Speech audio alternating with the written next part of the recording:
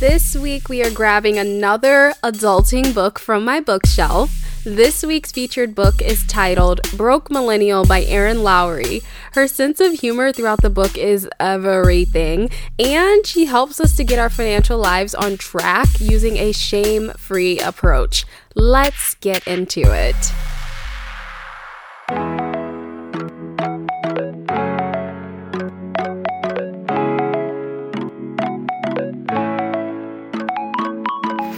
You are listening to an episode of That Millennial, a podcast where we discuss everything that comes with adulting. Hi, I'm Genesis Michaela, a 20-something college grad living at home to save money, pay off debt, and to build my business.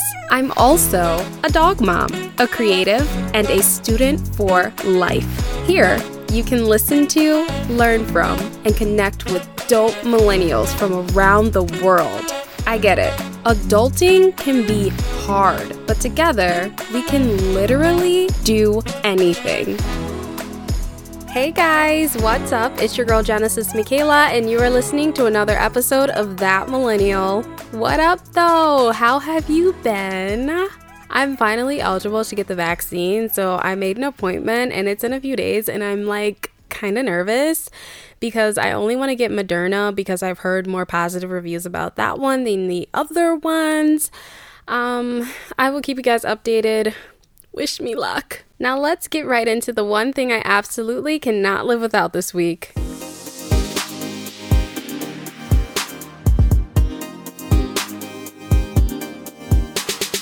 This week, I absolutely cannot live without the lady from my local post office. I don't know about you guys, but the post office rules and pricing systems have always been confusing to me. I honestly used to feel so overwhelmed when I would go to mail a package and it didn't have a prepaid label on it. And it's because no one really taught me about the rules and pricing and all that stuff. For instance, first class sounds expensive because first class, but really, it's usually one of the cheapest options. And these are the things that I had to learn. And you know what helped me a lot though with this? Stamps.com. But I will talk more about stamps in a later episode.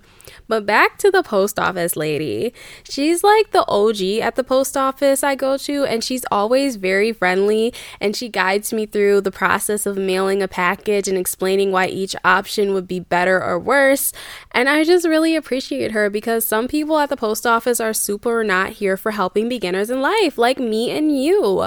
My local post office lady, though, is super dope. We talk about my acting career and all that jazz, and she's helped me to mail my headshots out and everything, so I'll be forever grateful for her kind OG spirit. This is just a little shout out, but if you have someone that you see regularly in your neighborhood, let them know how much you appreciate them. That could really make someone's day and also incentivize them to keep up the great work. Now let's hop right into our topic for today.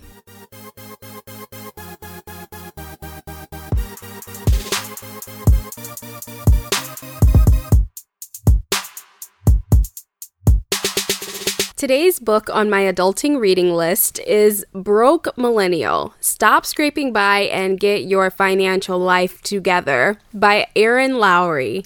Erin Lowry is a millennial personal finance expert, so she's one of us, and she's all about being open about money and having money conversations with people in your life.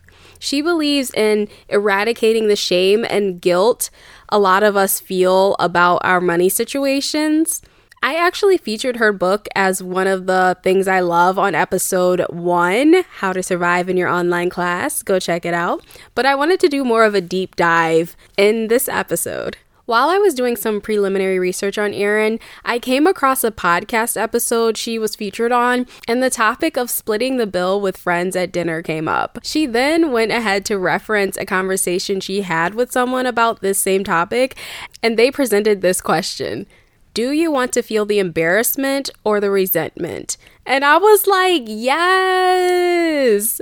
So when I was going out and having dinner with my friends in the city and going to bars and clubs, I always split the check, and not evenly, but I paid for what I ordered and the tip on the amount I ordered. And I realized that I had quite a few friends who would order all the things and then want to split the bill evenly. Meanwhile, I'm like, I ordered an appetizer and a water with lemon. I am not paying for your appetizer, your meal, your dessert, and your 2 cocktails. No.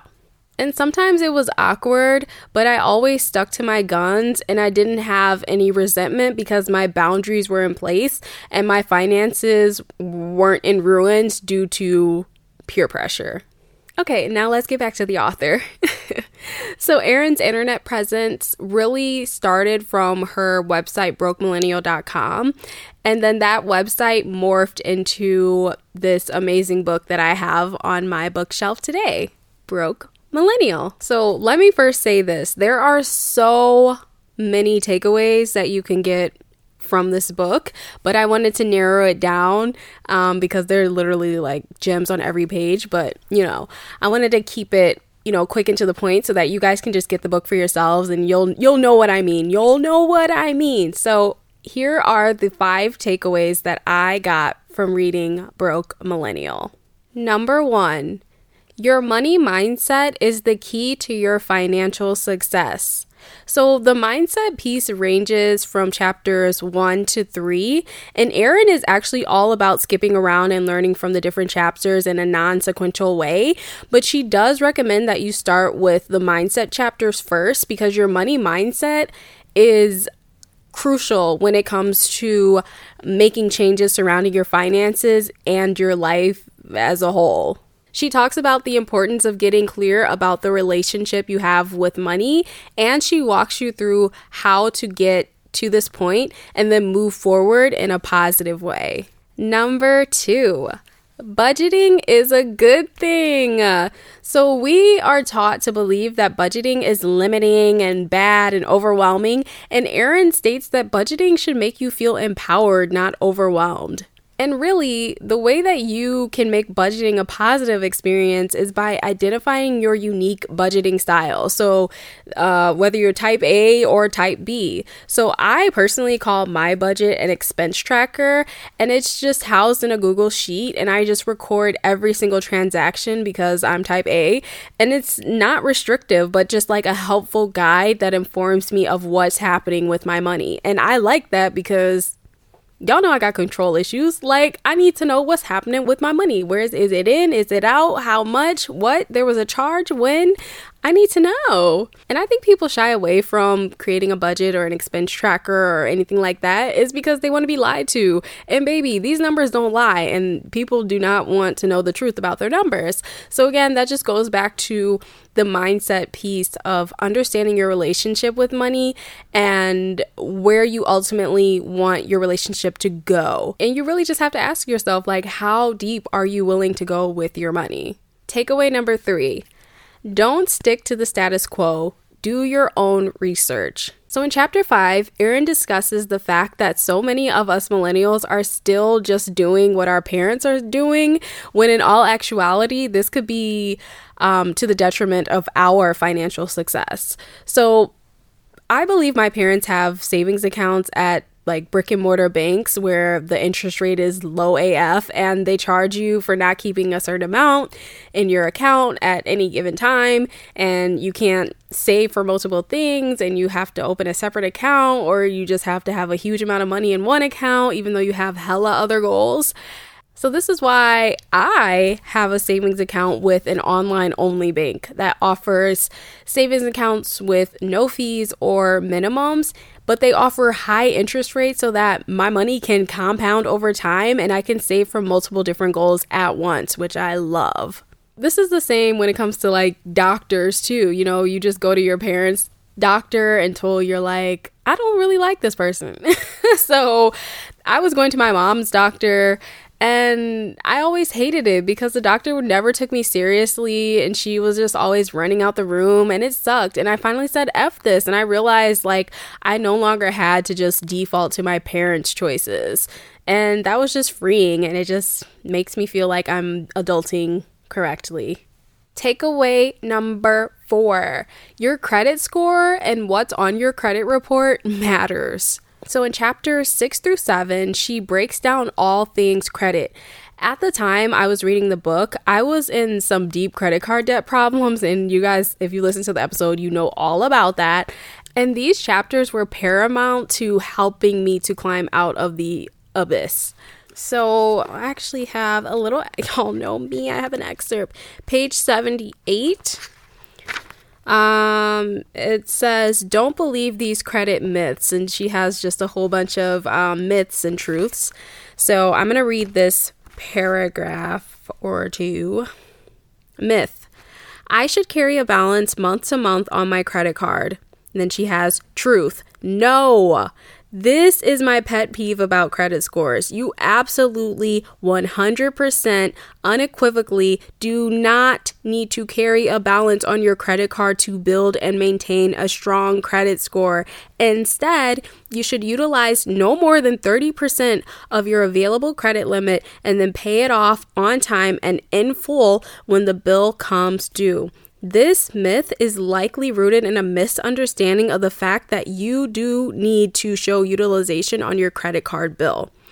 If you make a purchase on your credit card but pay it off before the end of the billing cycle, then your credit card bill says you've made $0 in purchases and owe $0. Even though you actually use the credit card, the credit bureaus often just see the report that you use $0. This might sound like you're super responsible, but in reality, all they see is, hey, this person might not be responsible as a borrower because she's not even using her card to prove she can handle paying it off on time.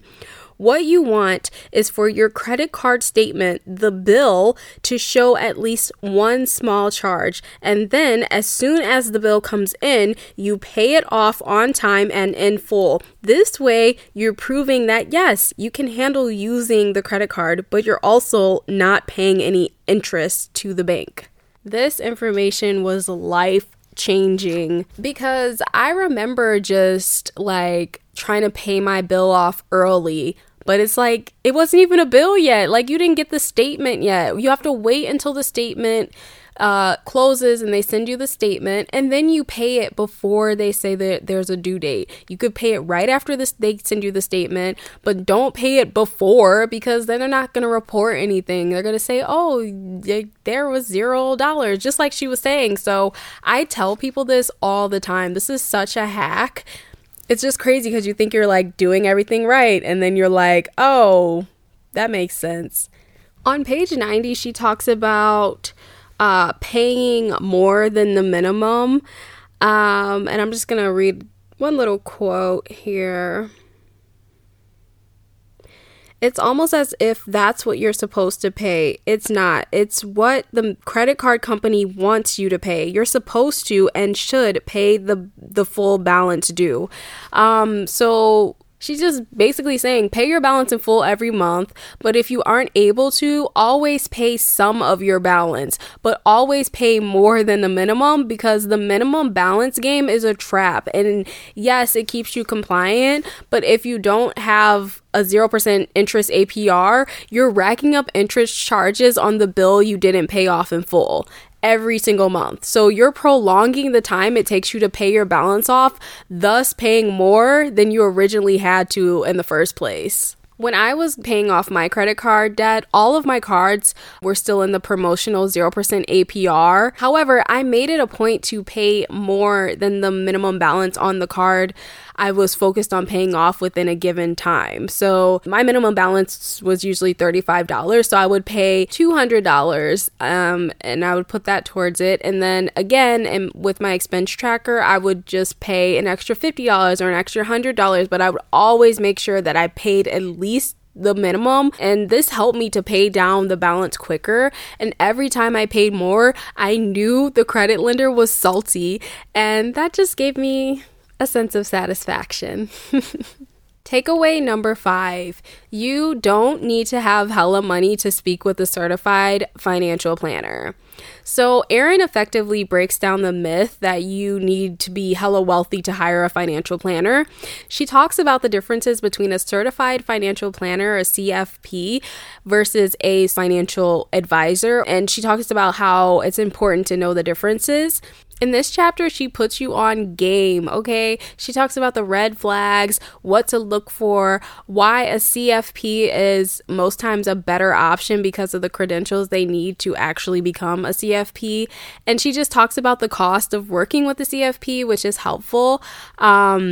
You know, you could have a one-off session, you could do monthly sessions, you could just do like a huge, like comprehensive financial plan development. There are so many levels, which means there are going to be different costs associated with working with a certified financial planner. So you don't have to feel like, oh my God, I don't have like $30,000 a month to spend on a certified financial planner to get my financial life together. It's like, no, you might only have to spend $100 to speak with them for like an hour or two, you know? So, and that might be all that you need every so often. So, you know, just check it out. This book is a godsend for us millennials. I really mean that. It's helped me so much. I no longer feel like I'm just getting by or that I'm too young to be talking about finances and saving for retirement. I feel empowered and confident in my ability to one day not be a broke millennial, but a wealthy one.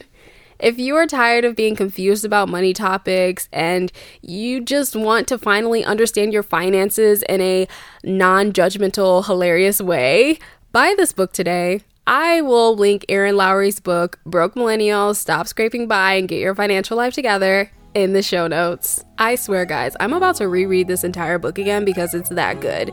You guys already know that I would love to read some of the books that you guys like, and that could ultimately help us to adult better. So send a DM to That Millennial Podcast on Instagram with some suggestions. Let your girl know. We will be back with another episode next week. Be sure to text this episode to a friend who is trying to get their finances in order.